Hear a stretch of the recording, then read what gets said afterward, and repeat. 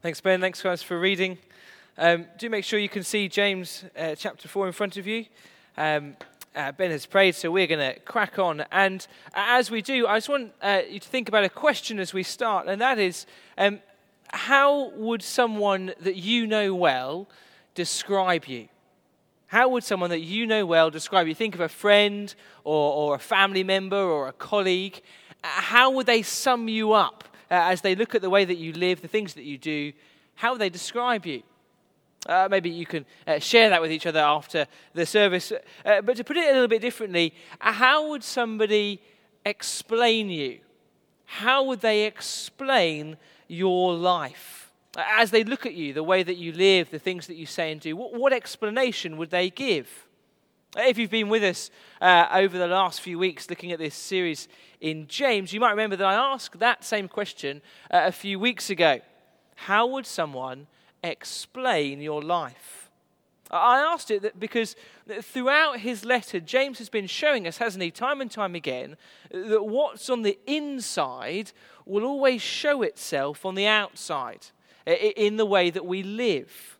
So if you can remember right back to chapter 1, he explained that as God's word is planted in us, it produces a new life, a new way of living. We become, he said, a kind of first fruits of all that God has created. And then we saw him say something very similar in chapter 3.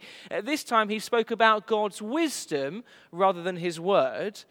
But his point was exactly the same. He said, as we receive God's wisdom that's from above, our lives will produce a harvest of righteousness. In other words, the visible fruit of God's wisdom in us will be an outward life of peace and mercy, of humility and love. What's on the inside will always show itself on the outside in the way that we live. But then there's been this problem. The problem has been that for James's readers, that doesn't seem to be the case. Alongside this godly wisdom from above, we've seen another kind of wisdom in the letter. A worldly wisdom that produces a very different kind of life. And so favoritism, destructive speech, fighting, quarreling, those are all the fruits, the results of this worldly wisdom. And the really big problem for James is that he sees those things in the church, in the lives of believers. James can see the fruit of worldly wisdom in the lives of Christians. And so he writes this letter largely as a warning, a sort of wake-up call to those who are moving further and further from the gospel, further and further from the godly wisdom that should be shaping their lives. And what we've got here in chapter 4 and into chapter 5 is, I suppose, a ramping up of that warning.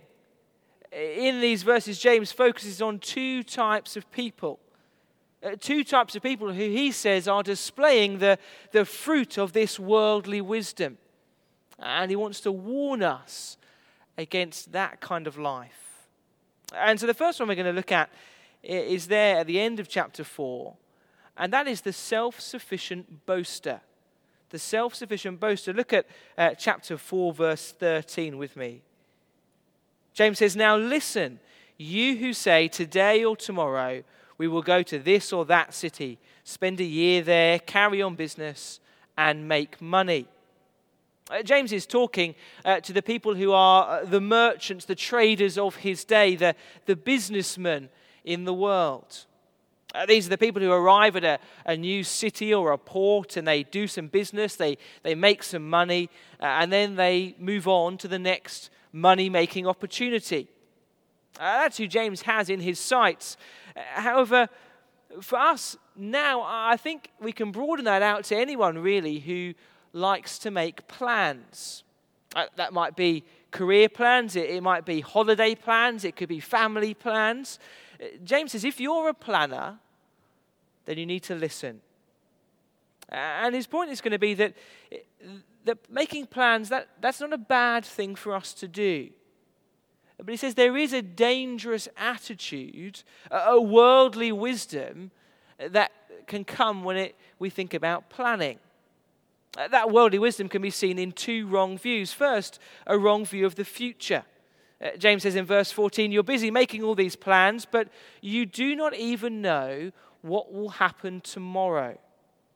He says you might be planning your next career move. You might be saving for your next big holiday.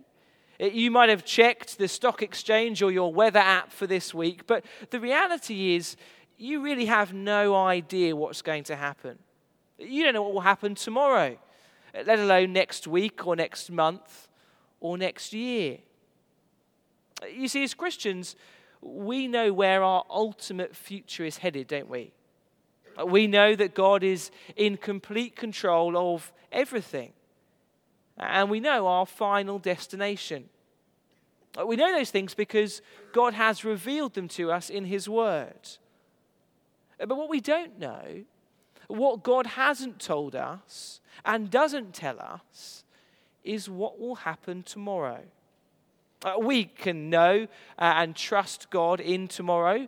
We can know the future is in His hands. But we don't know what tomorrow will look like. And that, if you're anything like me, presents us with a big problem. The big problem is we really don't like not knowing, do we? We hate the feeling of being out of control, of not being in the know. And so often my response, I guess lots of our responses, is to act as though we do know, to kid ourselves that we do have control. And so we plan and we plot and we schedule and we strategize. But then what happens when those plans don't work out? What happens when our carefully crafted schedule is interrupted? We struggle, don't we? We don't cope so well. At worst, we feel like the universe is somehow kind of falling down around us because, well, we did everything right. We planned, and our plan made so much sense. We accounted for everything. So how come it's not working out? How come it's not going the way we thought it would? And to us, James says, wake up. Wake up. Your smartphone might make you feel like you know all things. Your calendar might make you feel like you have some element of control. But you don't. You don't even know what's going to happen tomorrow. Beware an arrogant view of the future. And then James says, beware an arrogant view of your life. Look at verse 14. He says, what is your life? You're a mist that appears for a little while and then vanishes. I remember my mum used to say to me fairly regularly, Matt, the problem is you think you're invincible. I think that's something that mums say to their teenage sons, largely because teenage boys genuinely do think they are invincible. They go to places and do things with this kind of complete confidence that absolutely nothing bad will happen. And if it does, well, it'll work out okay in the end. I'll be fine. We grow up a little bit and become a bit more risk averse. But I think we still tend to live with that kind of general assumption, don't we? That we'll wake up tomorrow and life will just happen. Things will be all right, probably. More than that, we live in a culture that really doesn't like to talk about death. It's the big taboo in our society. It's the conversation stopper if you bring it up. We don't like to talk about it, but then we're shocked. That's why we're shocked when we hear about Kobe Bryant or Caroline Flack. We wonder, how could death come to someone so strong, someone so successful? But again, James says, you need to wake up. Wake up because life is fleeting. It's temporary. Like the morning mist on your car windscreen, you're here a little while and then you're gone. And so the problem here isn't making plans. No, the problem is planning with this arrogant attitude that life will just go on as we thought it would, as we planned it would. It's the belief that we are in complete control of tomorrow. And so James says in verse 15, what you ought to say is, if it's the Lord's will, we will live and do this or that. In other words, it's absolutely fine to make plans. It is fine to think carefully about the future. But we should do those things with a humility and an awareness that they are entirely dependent upon God's will. The reality of our plans depends not on our calendar, but on God. And the nature of our plans should depend on God as well. Look at verse 17. James says, if anyone then knows the good they ought to do and doesn't do it, it is sin for them. If we know God, then we also know God's will. He's revealed it to us in His Word. He's shown us His plans and His priorities for His world. We've even had a glimpse of some of those plans and priorities in this letter, haven't we? Back in chapter 1, verse 27, James said this, religion that God our Father accepts as pure and faultless is this, to look after orphans and widows in their distress, and to keep oneself from being polluted by the world. God has clearly shown us His priorities for His people. He has shown us how we should use our time and our money. Those things are not unclear. And so James says, if you find yourself thinking, well, I'm sorry, but my diary is just too full for me to love my brothers and sisters in Christ. I'm just too busy to kind of get involved with those needy people at church. My job is too full on for me to give any real time to my family or to my relationship with Jesus. If those are things that you think and say, then James says that is arrogant and it is sinful. If you know the good you ought to do, but your personal plans and priorities stop you doing those things, well then James says that is sin for you. And you need to wake up. So that's the self-sufficient boaster.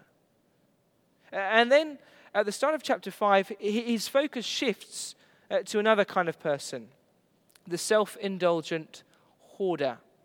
It's worth just saying as we come to chapter 5 that there's a little bit of disagreement as to who James is speaking to in these verses.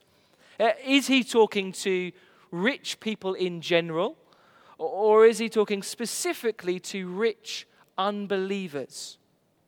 Personally, I think he's probably talking to rich unbelievers in this little section. There's just a few reasons for that.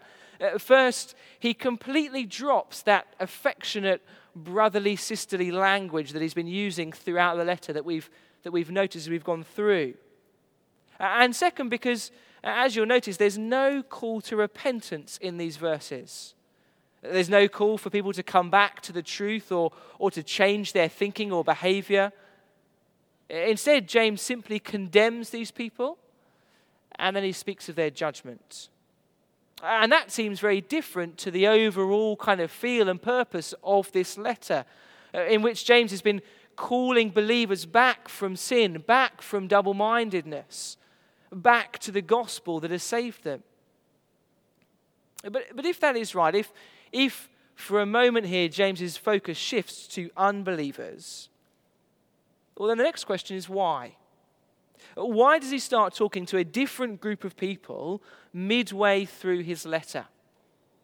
And the answer, I think, is that he's not actually talking to them, he's talking more about them. In other words, James's purpose in addressing these people is to show the Christian readers what God thinks of their behavior. He wants Christians to overhear God's verdict on the self-indulgent rich. And he does that for two big reasons. The first is to encourage poor believers. Poor believers who are on the receiving end of this self-indulgent, ungodly behavior. We're going to see much more about that next week when he calls them to persevere under suffering. But the second reason, which I want us to focus on now, is to prevent Christian readers from going down that path. That's been his warning throughout the letter, hasn't it? Don't be double-minded, Christians. Don't be attracted by worldly wisdom, the wisdom that leads away from the gospel. And so James here paints this picture of what worldly wisdom looks like in practice, where it can lead when it's combined with wealth. And he says it produces some horrible results. The first characteristic we see in chapter 5 is that of hoarding. Just look at verse 1. Now listen, you rich people, weep and wail because of the misery that is coming on you. Your wealth has rotted and moths have eaten your clothes. Your gold and silver are corroded. Their corrosion will testify against you and eat your flesh like fire. You have hoarded wealth in the last days. Here James gives this picture of massive unused wealth. Huge resources that have been stockpiled that have incredible value but aren't being used for anything. And so the result is that they rot, they go off, they're destroyed by moth and rust. And so just like our life back in chapter 4, here we see that wealth doesn't last forever. It's temporary. And so it's meant to be used, not just stored away and left to rot. And that's a big challenge for us, isn't it? It's a big challenge for us living in a culture that measures a person's success according to how much they own, how much they have managed to accumulate and store up for themselves. It's true, isn't it, that as a person's bank account goes up, so does their respect and their admiration and their position in society. But more than that, our society also says that storing money buys us security. That we need to build up as much as we can in our savings account because, well, that's how we stay in control. That's how we ensure that our plans succeed with our bank account. But James wants us to see that sort of wisdom is just ungodly. Not that we shouldn't have savings or make provision for our family, but the worldly pursuit of wealth for its own sake, he says, is foolish and it is ungodly. Verse 3, he says, your unused and corroded wealth testifies against you. It exposes a heart full of worldly wisdom, a heart that is storing up treasures on earth rather than treasures in heaven. And like I say, that doesn't mean that Christians shouldn't have savings accounts. But it should cause us to question our motives for those savings. It should cause us to ask, what does my bank say about my heart? We've just seen, haven't we, in chapter 4, how our plans should be subject to and shaped by God's will. And here James is saying the same. He's saying, so should your wallet. Saving is not ungodly if it's done in humility and for godly purposes. But if it's done purely for selfish reasons, then James says, be warned. Be warned because a day of judgment is coming. Look at verse 5. You have lived on earth in luxury and self-indulgence. You have fattened yourselves in the day of slaughter. James says, don't be like a turkey in October. A turkey in October is loving life, aren't they? They eat and eat and eat. They think that this is just the best thing in the world. They indulge themselves on grain all day long, all the grain they could dream of. But as they eat and they get fat, they have no idea they're heading for the slaughterhouse. No idea that they'll be in the freezer aisle in a matter of months. And so James says to the rich who live a life of self-indulgence, be warned. Be warned. The day of judgment is coming. And when it does, everything that seems so important, so valuable now, will suddenly paint a very different picture. Jesus will return to judge humanity. And on that day, your bank balance and your bucket list will not save you. In fact, it might condemn you. Be warned, says James. The second characteristic he highlights is exploitation. Look at verse 4. Look, the wages you failed to pay the workers who mowed your fields are crying out against you. James's focus now moves to the negligent landowner, the businessman who fails to pay a proper wage. And in James's day, as for many people today, wages meant everything. No wage meant no food for the family. And so when you were living a hand-to-mouth existence, well, your daily wage was essential. It was essential for you, but not quite so essential for the rich. Those living these extravagant lifestyles, indulging themselves, a day's wage, a week's wage was nothing. An annoying bit of admin that's easily forgotten or overlooked when paying your staff. And whilst many of us might not be in the position of paying other people's wages, it's still very easy, isn't it, for our money to blind us to the needs of others.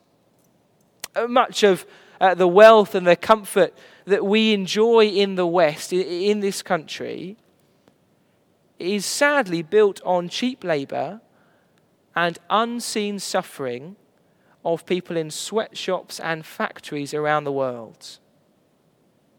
Which means as Christians, we have to think very, very carefully about how our lifestyle choices, our shopping habits, affect the lives of other people. Because as James warns us, these things might not be seen to us. They might be in a far-off country that we don't need to think about because we can't see. But the Lord does see them. The cries of the harvesters have reached the ears of the Lord Almighty. The Bible is very clear. God has a particular concern for the poor and the vulnerable. We've seen that already in this letter. And so we have to take seriously what James is saying here. We are responsible for the way that we use our money. And that means we should do everything that we can to ensure that our choices are not exploiting, harming, or verse 6, even killing innocent people. And so you see, whether it's with our plans or with our money, James says if you know the good you ought to do and you don't do it, it is sin for you. And so these are serious words from James, aren't they? This is a serious warning. Worldly wisdom can lead to self-sufficient boasting, and it can lead to self-indulgent hoarding. And the challenge for us is to think about where these things can be seen in our lives. Where is the evidence in my life that worldly wisdom has taken hold? And if worldly wisdom is the problem, then what does James say is the solution? Well, we saw it last week, didn't we? Just look back at chapter 4, verse 6. Chapter 4, verse 6 says this, "But he," that's God, "gives us more grace." That is why Scripture says God opposes the proud but shows favor to the humble. Submit yourselves then to God. Resist the devil, and he will flee from you. Come near to God, and he will come near to you. Wash your hands, you sinners, and purify your hearts, you double-minded. Grieve, mourn, and wail. Change your laughter to mourning and your joy to gloom. Humble yourselves before the Lord, and he will lift you up. The remedy to our pride, to our arrogance and our worldliness, is the gospel of grace. It is the good news that as we humbly submit ourselves to God, as we come to him and repent of our selfish desires, as we confess our greed and our lack of concern for others, as we acknowledge the ways that our lives are so often shaped more by the world's wisdom than by God's word, as we confess those things to God, he gives us more grace. Through Christ's death on the cross, he purifies our hearts and he washes our hands. By his Spirit, he works in us, changing us from being these double-minded, unstable sinners to single-minded, wholehearted disciples. You see, if we really listen, then James's letter is hard to hear, isn't it? It is hard to hear because it exposes our hearts. It humbles us before the Lord. But the amazing joy of the gospel is that as we are humbled, the Lord lifts us up. As we see and grieve over our sin, he lifts our eyes to the Saviour. And so, as one writer puts it, there should be no people more sad and yet more happy than Christians. It is the great paradox of the Christian life that we weep over our sin while singing in astounded joy of our salvation. It is the great paradox of the Christian life that we weep over our sin while singing in astounded joy of our salvation. And so let's pray that we would humble ourselves before the Lord, knowing and rejoicing in the fact that he is the one who lifts us up. Let's pray together. We're going to have a moment of quiet just to spend some time thinking and confessing the ways that worldly wisdom has taken hold and that we look like these people described in this letter.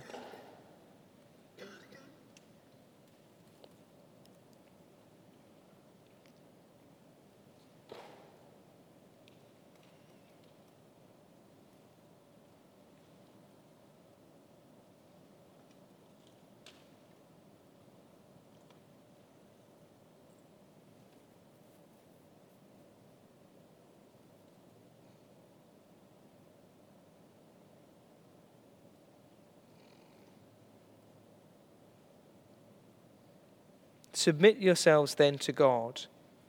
Resist the devil and he will flee from you. Come near to God and he will come near to you. Wash your hands, you sinners, and purify your hearts, you double-minded. Grieve, mourn, and wail. Change your laughter to mourning and your joy to gloom. Humble yourselves before the Lord, and he will lift you up. Our gracious Heavenly Father, we confess that in so many ways our hearts and our lives are just like these people described here in James's letter. That as we search our hearts, as we look into the mirror of your word, we see that sin and selfishness lurking deep within. We confess those things to you, our Father. We grieve and mourn over our sin. But we thank and praise you for the gospel of grace.